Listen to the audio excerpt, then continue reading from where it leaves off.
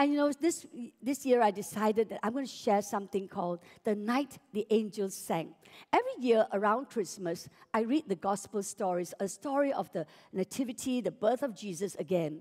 And in Luke chapter 2, I came to this point where there was the angels coming to the shepherds, and there was a glorious light in the sky. And do you know something? This year is an amazing year. You may think 2020 is all about coronavirus. No, it's about the Christ star. Because we are told that between the 16th and the 21st of December, which is right smack this week, and this weekend actually, the planets Jupiter and Saturn is going to come together, and the Christ star is going to shine. That's what the Magi, the three wise men, saw. And on that night, 2,000 years ago, the angels came to the shepherds, and they said this to them. In Luke chapter 2, the angel said to the shepherds, "Do not be afraid, because I bring you good news." Everybody say, good news. Good news that will cause great joy for all the people, because in the town of David, a Savior has been born to you. He is the promised Messiah, Christ the Lord. But what is the Savior's message? What is He saving us from? What is the purpose of the Savior? That is when this year, I was so captivated by the lyrics of this beautiful hymn. What is it that the angels sang that night? Now, we don't really know. We have some of it in the Bible. But I would like to think that the angels sang this song.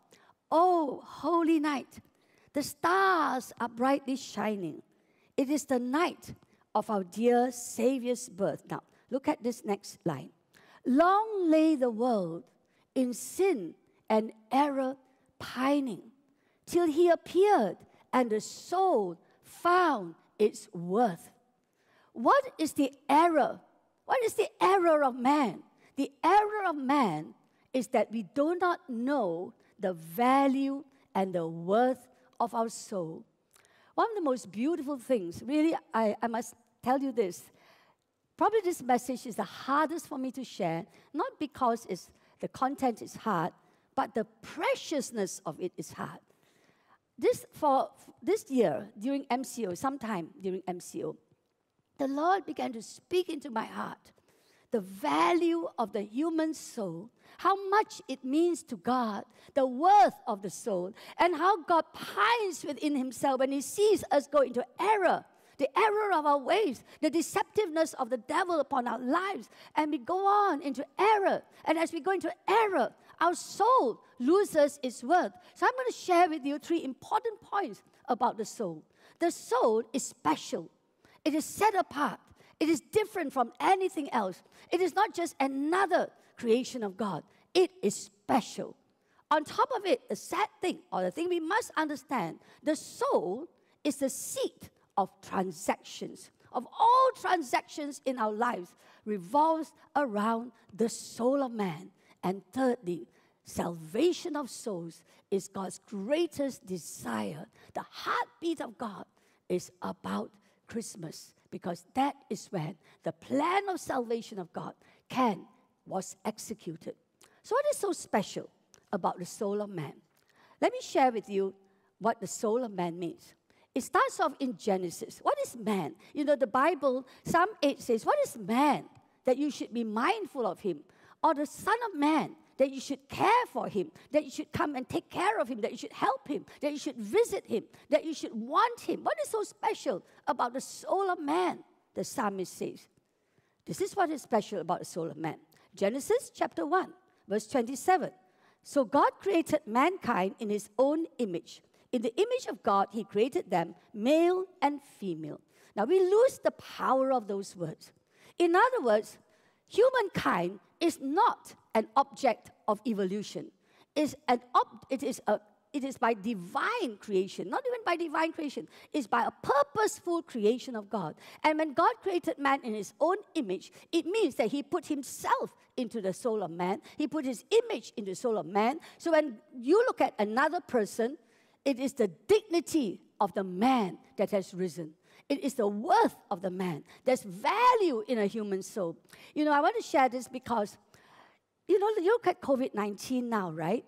It's ravaging, especially around our factory sites, foreign workers where they stay. And God began to really teach me, why is it that throughout Scripture, throughout Old Testament, New Testament, nations will be judged for the way we treat the aliens, the foreign workers, the poor, the marginalized, the orphans, and the widows. Because we forget that the poor has an equal, the value of his soul is equal in value to yours and to mine. In other words, when God looks at a poor man, when God looks at a foreign worker, when God looks at you, when God looks at me, he doesn't just look at us. He says, you are made in my image. You are valuable. Before you can do anything, you are valuable because I made you. That's the first thing we must recognize in a human soul. And that is why I began to realize that poverty means a lot to God. And the reason why God made us to care for the poor is that we do not look down at a person who has been victim of the misfortunes of life. His soul has as much value as yours and mine. And it brings us back to this, what's called a common ground, a common playing field, a level ground. When you and I look at another person, as much as the person may be less dignified than us, less prestigious than us, less knowledgeable than us, his circumstances in life may not be as good as us, his soul has the equal value as yours and mine. Wow. Secondly, what is it so special about the human soul? Wow. The next thing God did when he made man is in Genesis chapter 2, verse 7. And I love this, I love this. And the Lord God formed man out of the dust of the ground, but it's not just another carbon atom. What did he do? As he formed man out of the dust of the ground, he breathed into his nostril, into him the breath of life, and man became a living soul. What does it mean? Man became a living soul. In other words, the human person is not like any of God's creation. It's greater than the mountains. It's greater than the beautiful fish and the seas and everything that you see in all God's creation. It has got his life in it. The soul of man not only carries the image of God, and therefore has dignity, has honor, is worthy of respect. That is why God asks us to respect one another, to honor one another, is to honor the image of God in the other person. As much as you don't like that person, he carries the image of God. But secondly, in that dignity of his soul is also the life of God. The life of God means this, my brothers and sisters. Just think about it. When the life of God flows into us, there's a river flowing into our soul. It carries purpose. It carries creativity. It carries His very own lifeblood. And it carries eternity. It is precious to Him. And that is why a soul separated from God struggles to know its worth, struggles to find meaning in life, struggles about its own value, and will do all it can to find the value of the human soul. And that is why the devil knows that.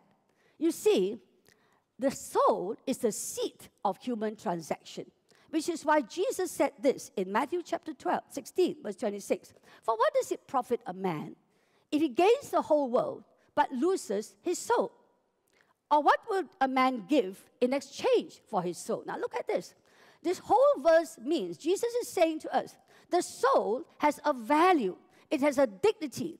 It has a value that is inestimable because it's got the life of God in it, it's got the image of God in it, but you can lose all that value.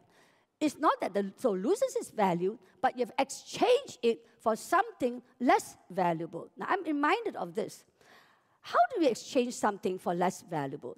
You know, Edward VIII, I think he's the grand uncle of Elizabeth II, the Queen of England, lost his throne in exchange for a woman's love. Now, you may say that's quite valuable. That's fine. But I'm just using this as an illustration. What he had was the throne of England.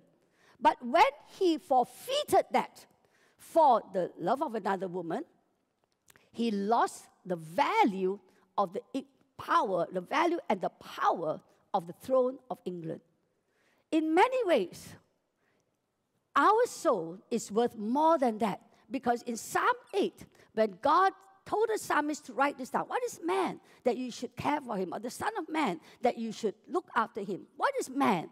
he was made just a little lower than Elohim. Elohim is God himself, and he has given him rulership, dominion over the works of his hand. That authority of the human soul, the dignity of the human soul, the value of the human soul will be lost. And when that is, we exchange it for something less valuable, like Edward VIII.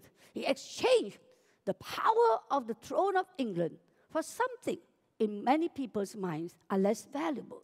How does that happen? Satan is the deceiver to deceive us and he wants our soul. I'm going to give you 5 points. How can the soul of man be transacted?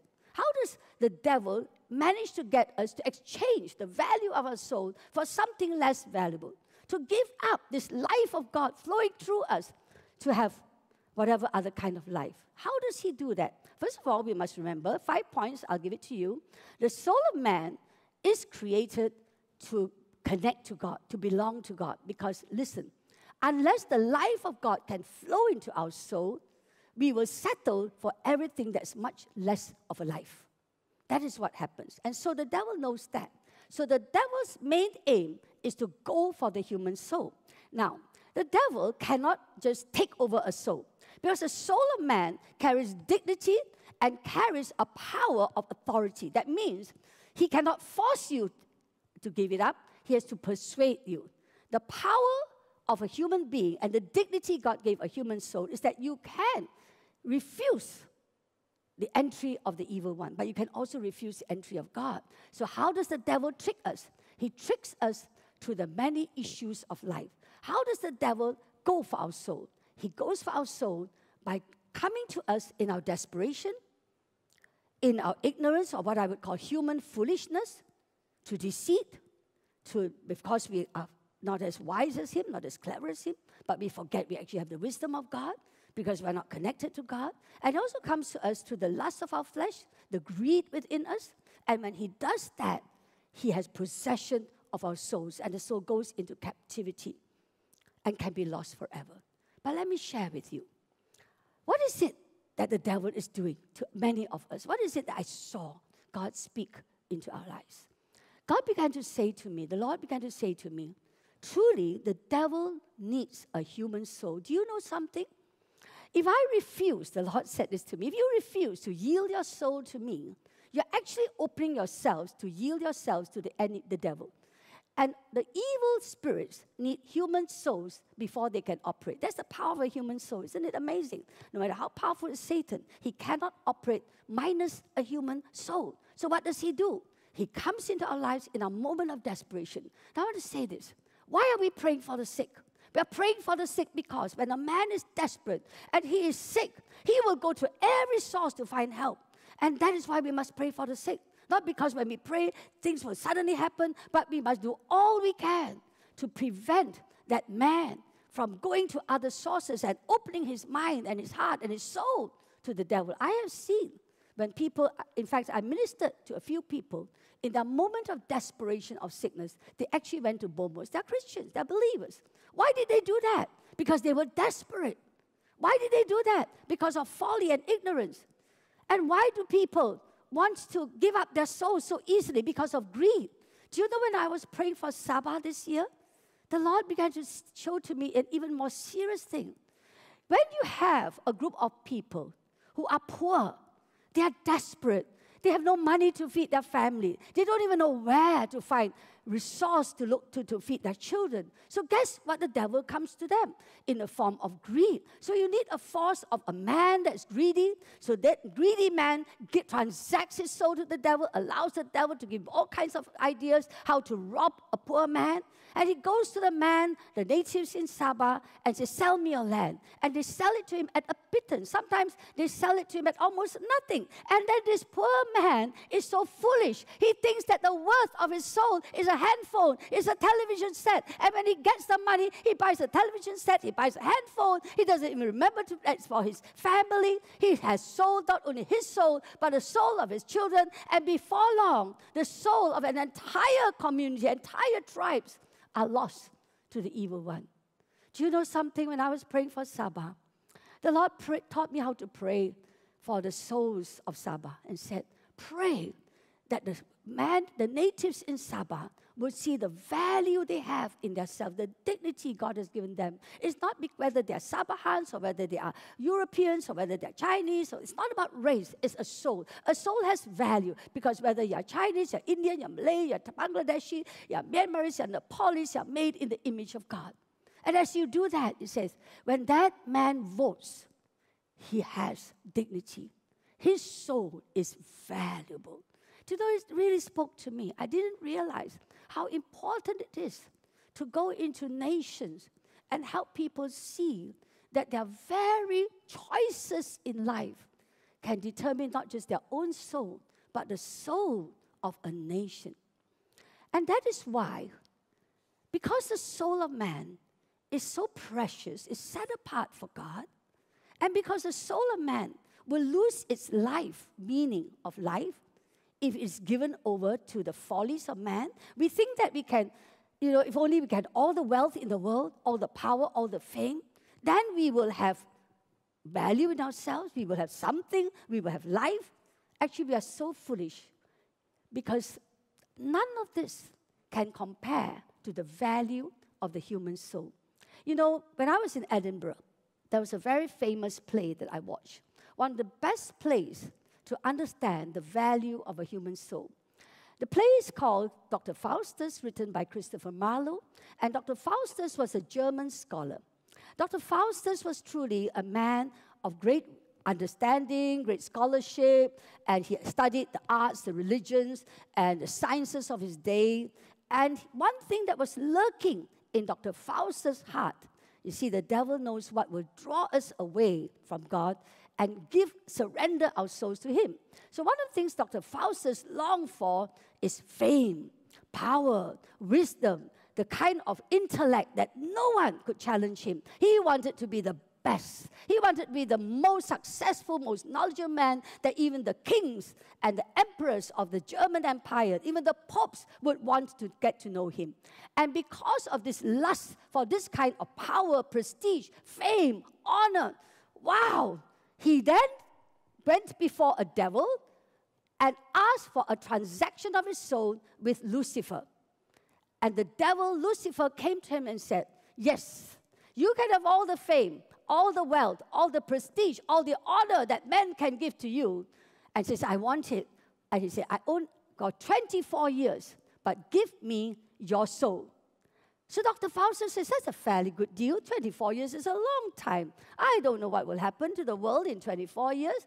Let me go for this. Wow. And he thought about what fame he would get, what power he could have even over the popes, what power he would get in the courts of the German Empire at that time. And he went for it. So he sold his soul.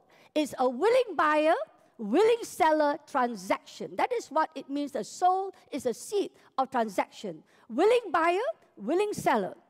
He gave his soul, the devil takes it, and he gets wealth, honor, well, the kind of honor that men can give to men, prestige, fame. But when the 24 years came to an end, the devil came looking for him and says, look, this is what you signed. He signed a document in his blood. And the devil says, your soul belongs to me. Now you come with me into an eternal damnation. Dr. Faustus cried, he pleaded, he repented, he screamed, he shouted, he did everything he could. But nothing could help him because he had transacted his soul for the things of this earth. Power, money, fame, even women. All this is not what your soul measures up to. The soul of man must have the life of God flowing through it. For out of that life will flow rivers of life. The soul of man is eternal. Where does it go? In fact, the final destination of the soul is glory. It's glory, it's glory, it's glory in heaven. It's glory. It's not even just on earth. The glorious days are not just here, it's beyond this earth. It is in heaven.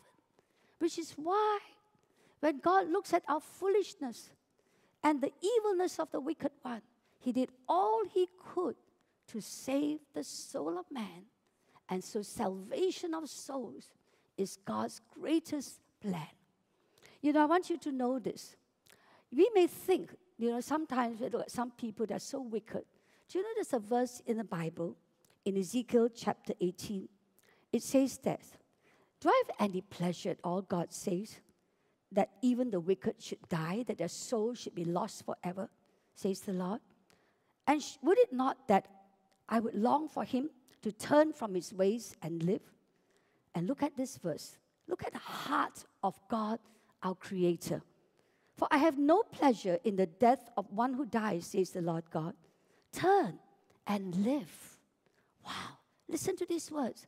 I have no pleasure in the death of anyone, not even in a wicked man. The wicked has surrendered his soul to the wicked. And I cry, I pine, I wish he had woken up. I wish he would turn back to me. And then he would have lived. Do you know something? No matter how wicked people are, if they can at this moment, if over this Christmas season, they begin to wake up and arise, my soul is lost, and they turn around and they come back to God. God says, I will come to him and he shall live. Why does he live? He lives because the life of God flows into that soul again. Look at how much God longs for the human soul. Look at this. One of my favorite verses is Ephesians chapter 1. I almost pray it almost every day. Ephesians 1, verse 3 to 6. Even before he made the world, God loved us and chose us. So I want you to look at this. Remember I said the soul is precious? Why is it precious? It's because it's made in his image. It's got the life of God flowing to him. It's meant for dignity. It's meant for authority. It has power. It can dominate the world. It can do many things. That is what God made the human soul for, to rule and to reign and to bring up productivity. So when God looks at us, he loves us. And he chose us in Christ. And God, in verse 5, in Christ to be holy and without fault in his eyes. And in verse 5, and God decided in advance to adopt us into his own family by bringing us to himself through Jesus Christ. And look at these next two phrases. This is what he wanted to do, and it gave him great pleasure. Why was it that night when Jesus was born, the angels sang? The angels sang because they saw that God was so happy. Now the folly of man can be aborted. Now the deceits, the devil's deception can be broken. Now his own life can come on earth because Jesus would now come as God to man, and as man would come back to God. That's why the angels sang that night. The angels were amazed that God would pay such an amazing price just so that our soul would go back to him, because God knows that without the life of God flowing through us, we will be foolish. And we will be beguiled into making all those mistakes. I want you to look at Luke 15. I have purposely not put it up on the screen. Luke 15 is a story of the lost sheep, the lost coin, and the lost son. And you know, it starts off in Luke 15 by saying, now the tax collectors and sinners were all gathered around Jesus to hear him. And the Pharisees and the teachers of the law said, why is he eating with sinners? And the Lord said to me, many religious people don't recognize the preciousness of their soul. It's not in the religion. It's just that the soul is precious. And the Lord said to me, Jesus went to sit amongst the tax collectors and the scoundrels of the town, because these people had transacted their souls for greed, for money, for lust, for pleasure. And he was so broken that he had to go to them. And he told them the story of the lost sheep. What is the lost sheep? The lost sheep is someone, through his own foolishness, wanders away. He loses his dignity. He loses his life. He doesn't even know what it's all about. What is the lost coin? The lost coin is beautiful. A coin has a value. If you look at, I don't know, we don't have $100 coins, right? I know some of our coins are only 10 cents. You lose it, we lose it. We don't care. I like this guy in CNN. He says, don't look at the lost cent. It has value, you know. Now, think of the lost coin as maybe $100 worth. And he loses it. And this woman goes everywhere to search for this lost coin. And the Lord said to me this, the coin may be lost, but it never lost its value. The soul may be lost, but the soul has never lost its value. Which is why I remembered someone who has backslidden very badly. And there was one day God said to me, pray for that soul to come back. He's like a lost sheep. He's wandered off.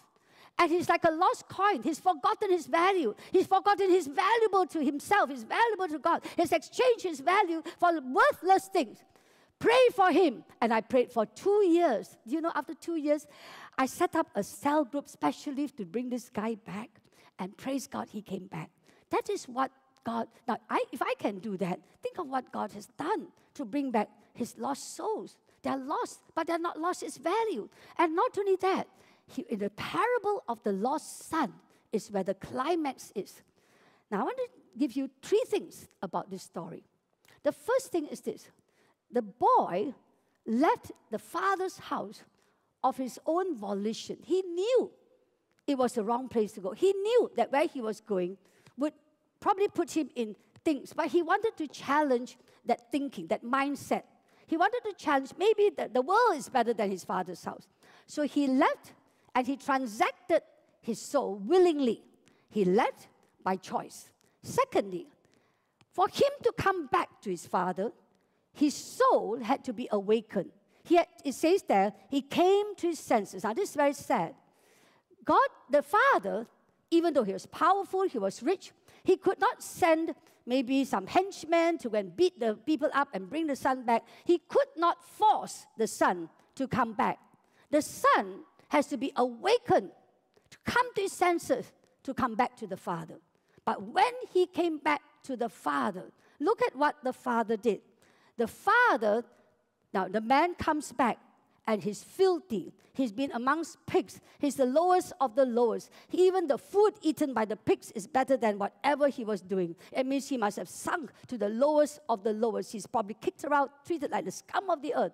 And when he comes back, he's filthy, he's ashamed, he has no dignity left. Even the servants must have despised him. Says, "You foolish boy, what is our master doing?" But the master takes the robe and covers him. What was the father doing? The father was covering the shame of the son, the shame of a soul that has lost its dignity. And then he puts a ring on his finger. What does the ring tell you of? Authority, sonship. He gives him back his position as a son. He gives him back his identity as a son. And then he puts shoes on his feet. In those days, slaves never wore shoes. The servants never wore shoes. Only the masters wore shoes. It means that he gave him back a purpose, a significance. You see, when God sent his son, and when we read that beautiful hymn, a Savior is born, unto us a Savior is born. What did Jesus came to save? He came to save the lost soul from having lost its worth. He came to save the soul from shame, to give back its dignity. He came to save the soul from loss of identity. You don't even know what it is. What am I? Am I just a mother, a wife, a pastor? What am I? No, you are first the Son of God. He came to save us, to give us back our identity. And what else did he do? Purpose, significance. That is what Jesus did on Christmas Day. When the moment he stepped down on earth, the soul found its worth. You know, I want to add one more thing. This year is truly an amazing year where God has locked us in. You can say it is also the most challenging year, but it's also been the deepest year of my entire life.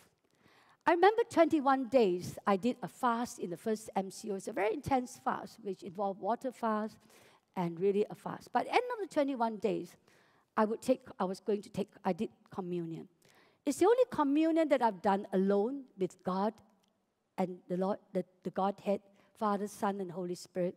And it's the only communion that took 1 hour to do. As I went into that communion, and I began to worship, and be really, I don't know, I just so drawn in by what God has been saying to me. As I took the bread and I broke it and ate it, I sensed the brokenness of our human lives. We are truly men and women who don't know the value of life, value of souls, value of our own lives. And we've exchanged it for so many things. And even as I took that bread and ate it, I kind of stopped and I couldn't take the cup until a while later. I've never heard this invitation in my entire life, and I guess I may not hear it again. But the Lord Jesus said to me, come, follow me, come into the garden. And we all know instinctively that when Jesus says, come into the garden, he's talking about the Garden of Gethsemane. And so I felt I was here in the Garden of Gethsemane. What a scene. There's only Peter, James, and John, and they're asleep, and there's Jesus. And the Holy Spirit began to say to me, or rather, the Lord himself began to say to me, what made me, so he said, pick up your cup now. So I took up that precious cup, the precious cup of fruit, of wine juice. I took it, and I couldn't drink it. And then the Lord says, what made me drink that cup of affliction? What made me drink it? And do you know, because the whole of COVID-19 had caused me to stare at the sadness of the world, the brokenness of the world, despite all its wisdom and all its cleverness, despite the fact that they can send a man to the moon, they can make autonomous vehicles, they can do all kinds of things. Death was something they could not stop.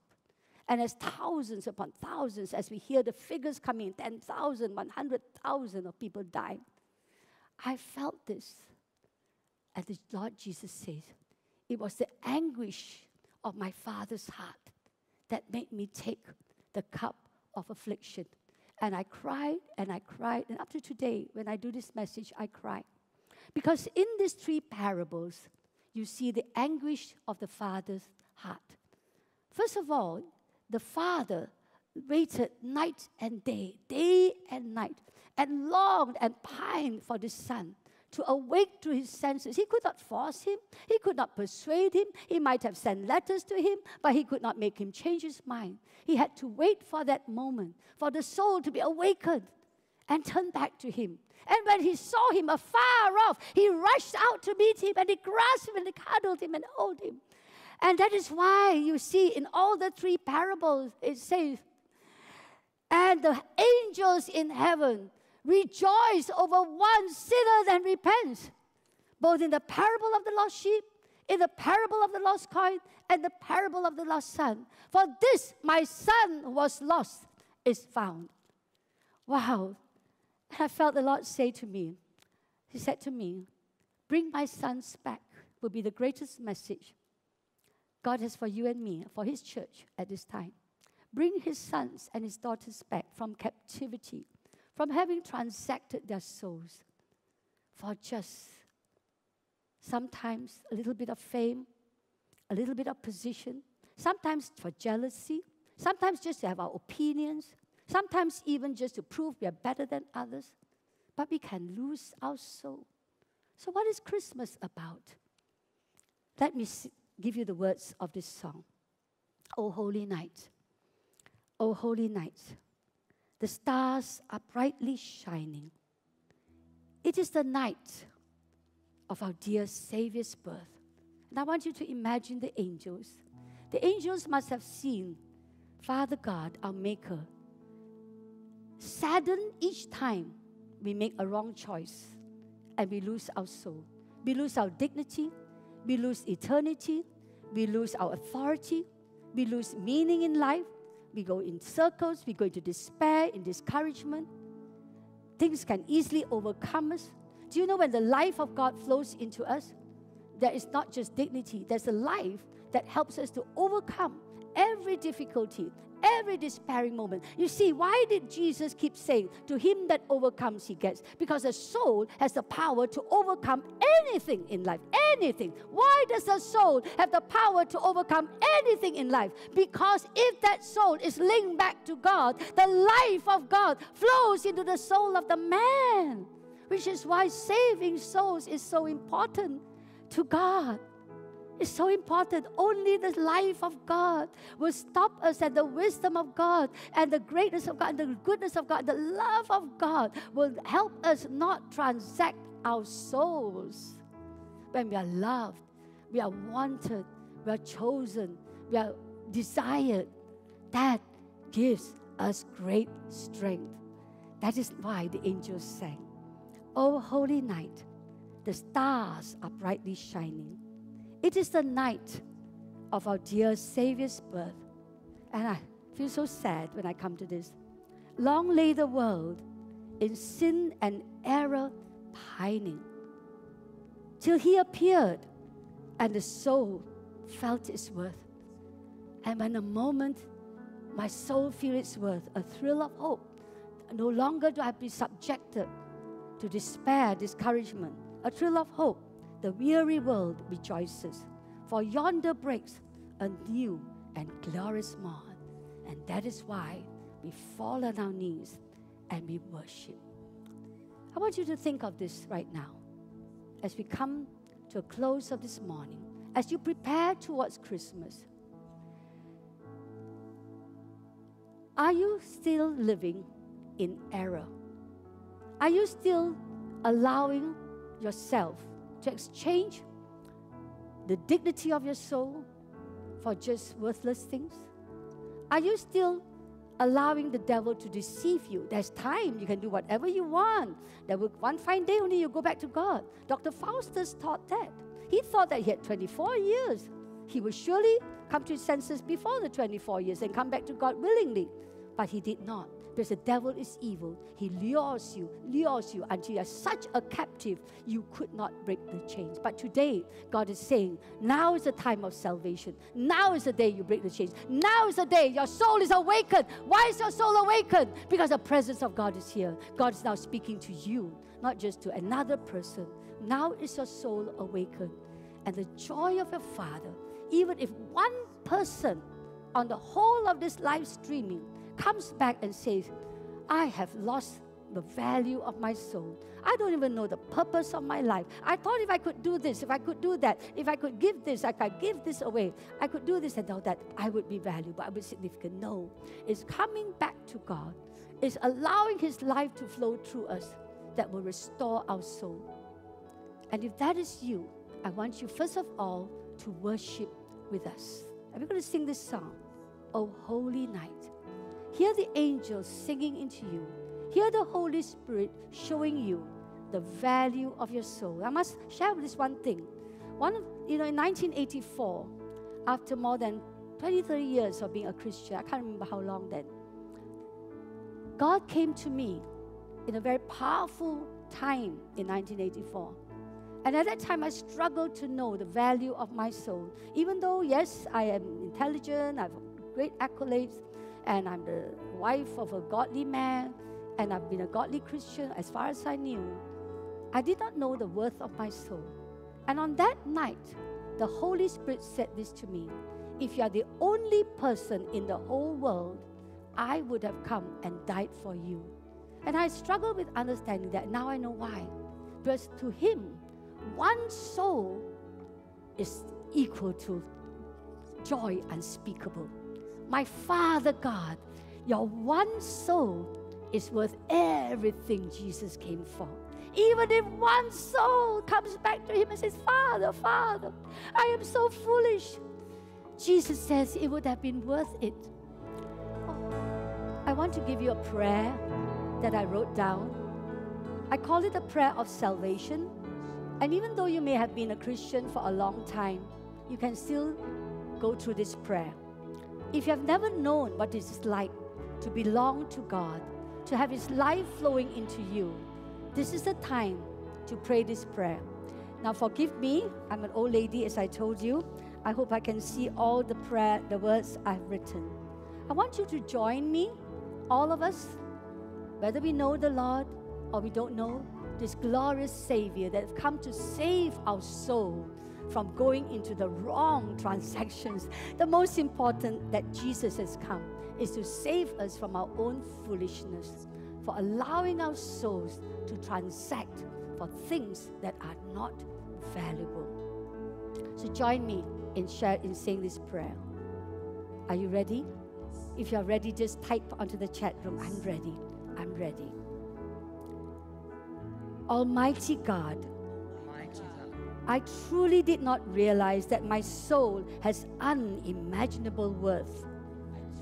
did not realize that my soul has unimaginable worth and that you have made me for yourself. Let's say it together.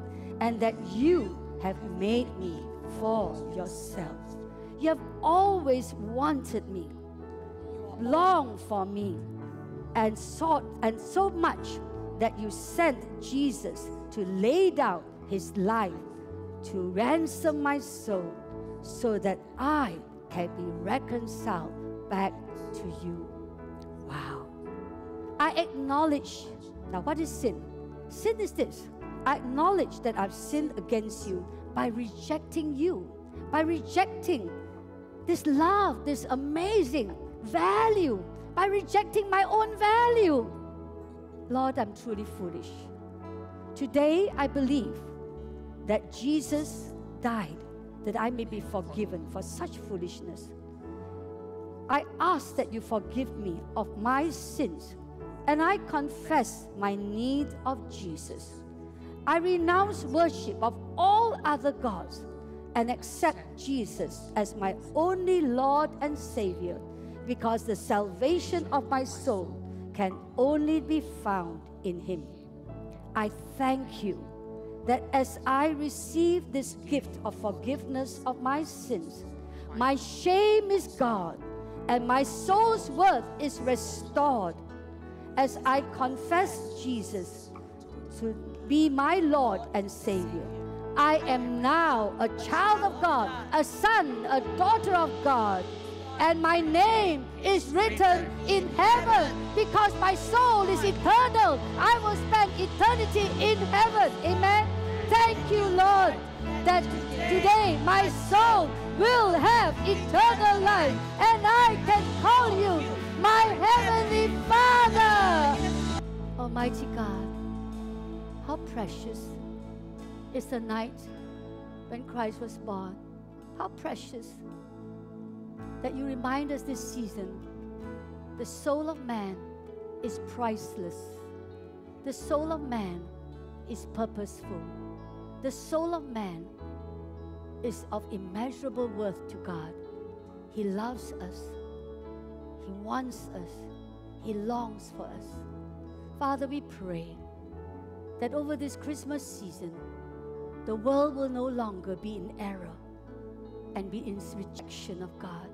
Father, let there be such a powerful spirit of reviving, of an understanding of the worth of the soul of man to go throughout the face of this earth, oh Lord God, that we will never transact our souls for something less than the value you have given it. And so, Lord, may this Christmas season be a powerful season when we hear you say, "Child, you are mine.